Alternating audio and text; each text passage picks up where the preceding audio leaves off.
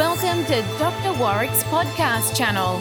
Warwick is a practicing cardiologist and author with a passion for improving care by helping patients understand their heart health through education. Warwick believes educated patients get the best health care. Discover and understand the latest approaches and technology in heart care and how this might apply to you or someone you love. Hi, my name's Dr. Warwick Bishop and welcome to my podcast and videocast station. Today, I'm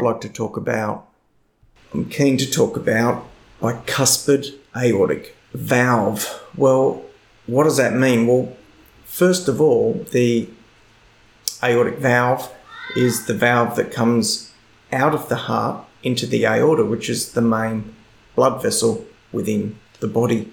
And normally that valve, the aortic valve, is a tricuspid valve, a three-leaflet valve, and opens in a balanced way. Imagine, if you like, a Mercedes-Benz sign, each little cusp of the valve being pushed open as the heart squeezes blood out, and then it flops back in like a little cusp, and all three of them come together. Well, in some individuals, you can have two of those cusps fuse and it becomes a functional bicuspid valve. So only two leaflets opening rather than three. Very, very rarely you can have four leaflets as well. I've never actually seen that clinically, but it does occur. Let's stick with bicuspid valves today because they're our area of interest. The importance of a bicuspid valve is it's generally going to be slightly off balance, a bit like if you had a car engine that was running slightly off balance. Instead of all four cylinders working properly, three cylinders were working properly and one wasn't. It sort of throws things out a bit. Well, bicuspid aortic valve is that sort of two leaflet opening, and that means that it's not quite designed the same way and can be subject to more wear and tear than you might expect from a properly designed, the tri-leaflet aortic valve that we all have. Well, where does it come from? Well, in general terms, it's something you're born with. It's a genetic predisposition, and bicuspid aortic valve is considered the most common of the congenital cardiac abnormalities. It's really very hard to detect in someone who's just walking around and looks fit and well. And really the early part of having a bicuspid aortic valve for an individual, the young time in their life, is really generally unaffected at all. And in fact, this condition normally only becomes apparent in mid to late adulthood, 40s, 50s, 60s and beyond, and is generally characterized by the aortic valve because of its unbalanced function wearing out a little bit earlier than a normal valve. So these people may well progress to a new aortic valve sooner than someone with a normal tricuspid valve. Now, it's worth remembering also that it can be picked up in a couple of situations. One of them is because it's genetic, if there's a family history. So if there is a family history of bicuspid aortic valve in your family and you share that with your GP, he may well send you to a cardiologist to get that checked. And that's not a bad idea. And in fact, I saw someone just like that today. I was treating the father. We found the bicuspid aortic valve, which is under surveillance, and I put to him, look, it's really important to check the children because it is genetic. I've seen two of his children. One of them has bicuspid aortic valve, the one I saw today, and his other child was free of it. The other time it could be picked up is by the auscultation or the listening. When someone listens to your chest, they may hear a murmur. Because that valve is slightly off angle, there may be turbulence as the blood flows over the valve, and that turbulence is the irregular, bubbly sort of flow hemodynamically, a bit like a babbling brook, and that makes a murmur. So that somewhat chaotic acceleration of blood over the valve could make a murmur. So maybe a murmur being heard by the doctor could be a clue. A family history could be a clue. But sometimes we scan the heart for other purposes and find it incidentally. And lo and behold, there's the bicuspid aortic valve. Well, one of the things to ask is, in isolation, is this a problem? Well, we know that the valve can wear out a bit early, but we also know that in a reasonable number of people with bicuspid aortic valve, there is what we call an aortopathy. Now, that's a bit of a long word, but the aorta, which is the main blood vessel that comes out of the heart, that the aortic valve is at the beginning of, that aorta can be weakened.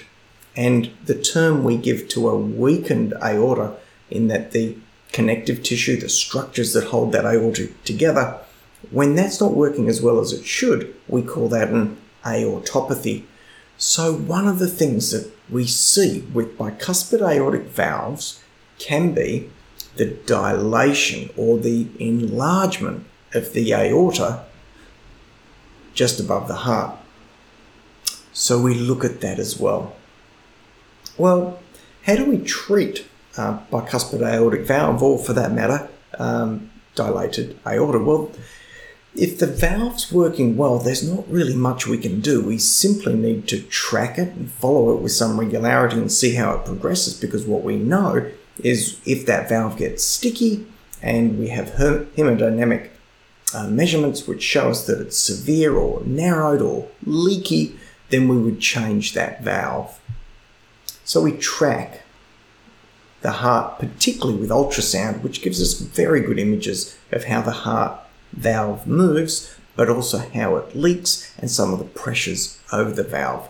So, number one with bicuspid aortic valve is surveillance, and we'll follow that valve closely, making sure we know exactly the right time for timing of valve replacement. In regard to the aorta, we know that keeping the blood pressure down is really important, and it seems that not only keeping the blood pressure down is important, but the blood pressure agents we use for keeping the blood pressure down can make a difference. So it turns out our research is telling us that the ACE inhibitors, the drugs like perindopril or ramipril, tend to be really good for slowing down expansion of that aorta. We also know that the angiotensin receptor blockers, things like candesartan, Micardis, valsartan, similarly slow down progression of that expansion of the aorta over and above the blood pressure lowering effect. So we try and slow progression of the dilation of the root. We also track the valve and make sure we know exactly when it needs to be operated on. When the time comes, one of the things we do to measure the aorta most accurately is using a CT scanner. So we can use ultrasound to look at the heart and in particular the aorta, but the aorta can be quite hard to visualize using ultrasound, and we have to get a measurement that's truly at 90 degrees to measure it most accurately. So generally, to get a double measurement, and a tradesman would understand this, measure twice and cut once, we measure with a CT scanner as well, because we get beautiful ability to line up the anatomy and measure that aorta very accurately. We talk about replacement of the aorta. If we're going to replace the valve or do something to the valve surgically, when the aorta is about 45 millimeters in diameter, normal somewhere around 35 to 38, generally under 40, but 45 millimeters dilated with an bicuspid aortic valve, we would fix the valve and the aorta at the same time. So that's a pretty big operation. Occasionally, though, we fix the aorta and spare the valve. So that's an interesting situation as well. And we can also sometimes not need to replace the aorta because it's not dilated, and all we need to do is replace the valve. And occasionally that can be done either through a surgical procedure, an open heart surgical procedure, or it can also be done up through the leg using a transcutaneous aortic valve implantation, which we call a TAVI. So a couple of ways we can deal with the aortic valve if it's the aortic valve alone. So very interesting area, bicuspid aortic valve plus aortopathy. In summary, most common of the cardiac congenital conditions, it is the most common. It's 2 leaflets to the aortic valve rather than 3. The aorta tends to not be as robust as a normal person's aorta, so it's more prone to dilate, so we have to be aware of that. We do want to keep the blood pressure down, protects the valve a bit, but it also looks after that aorta. And then when it comes time to fix things up, we have the important task of choosing whether it's the valve alone that needs to be fixed, the aorta alone that needs to be fixed, or both together. If it is in your family, I strongly suggest that you speak with your GP and let the GP know, because it is the sort of condition that we should be screening families and being very careful to delineate exactly what's going on. Why? Because if that aorta gets too big, it can rupture or dissect, and those consequences can be lethal. Having said that though, if we find it early, we manage it properly, it is a condition that average life expectancy really shouldn't be altered too much at all. So I hope you found that informative. I hope you found that interesting. If you have any queries or questions, please don't hesitate to be in touch. If you have any ideas for future podcasts, again, also let us know. Again, really appreciate you joining us. I hope you found this information informative, interesting, and till next time, I wish you good health, and please don't die from a heart attack. Goodbye.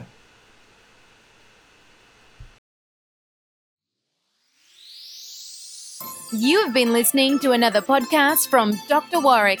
Visit his website at drwarwickbishop.com for the latest news on heart disease. If you love this podcast, feel free to leave us a review.